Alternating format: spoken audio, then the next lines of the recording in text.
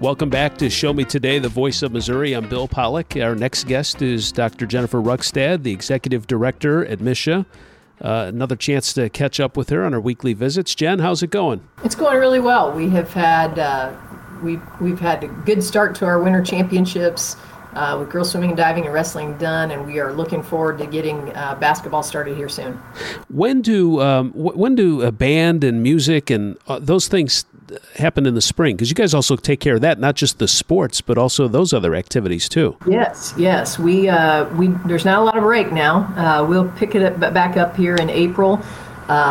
We've got the first thing out of the chute in April is our speech, debate, and theater championships in Springfield.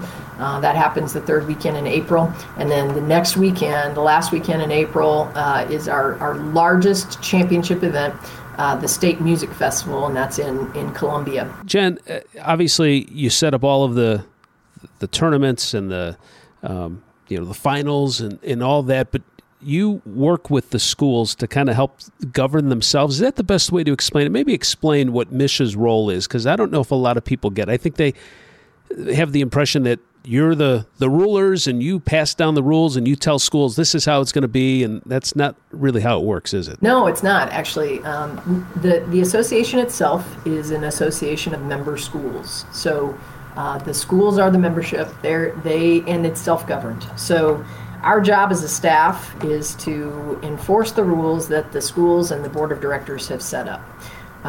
So that oftentimes appears that we are making the rules, and we do set up a lot of the procedures to ensure that the rules get followed, and that's part of what the membership hires us to do. But it is up to our schools to make those decisions. So we have a board of directors, and maybe in a future show I'll talk a little bit more about our structure for our board of directors. But our board of directors has a certain, they're representative of our member schools.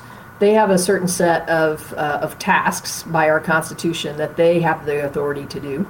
And then there's another set that only the schools can make changes with, and those are our bylaws. So our handbook has our Constitution, kind of how everything's set up.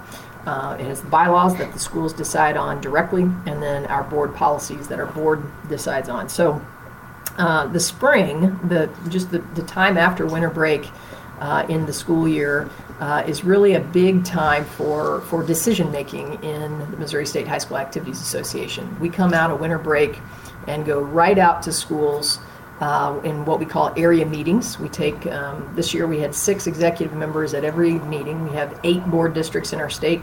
We visited each board district. We went to one school in each board district, and we had athletic directors and principals, and anyone they wanted to bring from their school could be there. We presented a number of topics that have come to us mostly through our advisory committees, which we'll talk about those maybe in a future visit. But we have topics that come to us through advisory committees. We have topics that come to us through our board of directors. And our board says, hey, we want you to take these topics out to the membership and find out what they think about these topics. So we take straw polls at these meetings. We do a lot of presenting, but we also try to do a lot of listening, and we have an opportunity for discussion. And then we bring all that information back to the board, and then we've got one more informal process that we run, and that's our questionnaire, and we put that out in the month of February, where we may ask some of the same questions we asked in the area meetings, but this time principals and superintendents are the only ones that are responding to those questions, kind of responding on as a representative of the school. What does the school think about these issues?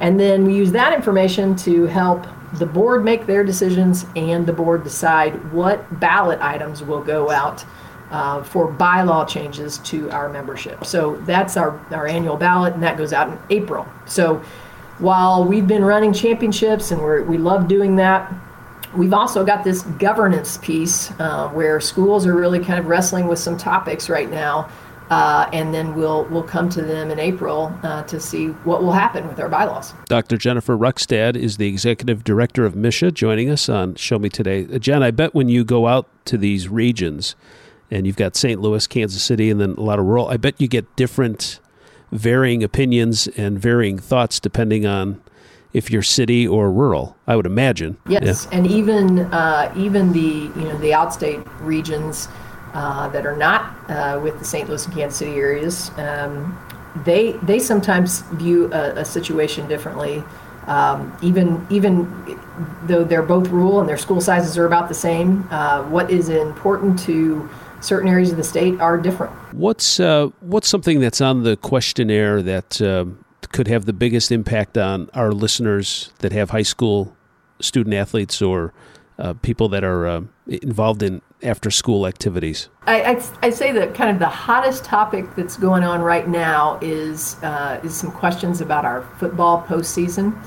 And our football coaches have been very, very active in December, January, February, all trying to help, kind of try to figure out what everybody thinks about a few issues.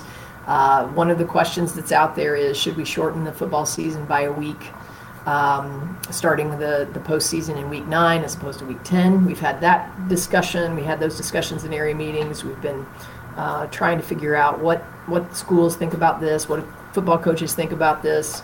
And then also there's been kind of a groundswell from the football coaches and some of our schools concerned about a protection of really small school football and Class 1 football. There's been real growth in our state in 8-man football, which used to be pretty isolated to the northwest part of the state. And over the last few years, that has grown to the east. We have more teams in our northeast region, and also to the south of the northwest region, even south of Kansas City, south of I-70, kind of in the west central part of the state. As that growth in 8-man football has happened, you get fewer and fewer smaller teams, smaller schools in Class 1, and bigger schools continue to drop down from what historically was Class 2 now to Class 1. And so there's some concern in the competitive equity in Class 1 because of what has kind of naturally happened based on this 8-man growth. So there's been a lot of conversation about how do we address this competitive equity issue with our smallest schools who really, really want to continue to play 11-man football with lower enrollments. Many of our schools co-op. They work together to field a football team, 11-man or 8-man. We have co-ops in both. But that's not always an option. And even with the co-op option, we're still struggling sometimes to get enough kids out to safely play a full 11-man season. So I'd say that's the hottest topic this winter and early spring, and we're trying to listen to all of the stakeholders in that debate, and also try to help them listen to each other. Our athletic directors have thoughts about these issues. Our football coaches have thoughts about these issues. Our schools, as represented by principals and superintendents, have thoughts, and we're trying to.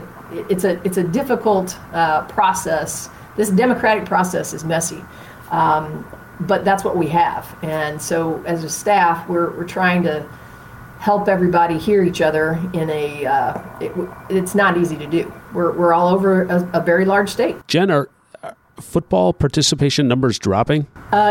Yes, they are. Our number of teams in 11-man football has declined steadily over the last 10 years. Not our number of schools participating in football in total. So that should tell us something. Schools generally they don't want to drop the sport of football, but because participation has gone down, they're having a harder time, as I said before, safely playing 11-man football with smaller rosters. So they're choosing to co-op and or move to 8-man as that happens. And so that, it's kind of an outgrowth of the participation of football declining. And that's a nationwide issue.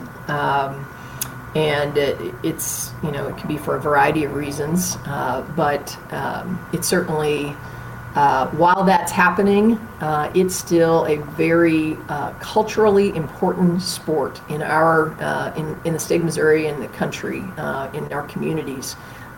People feel really strongly about high school football, and we understand why.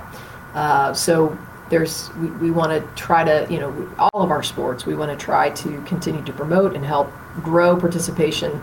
Right now, football is in a kind of a fragile spot, and we want to continue to support our schools and our kids to continue to play the sport safely.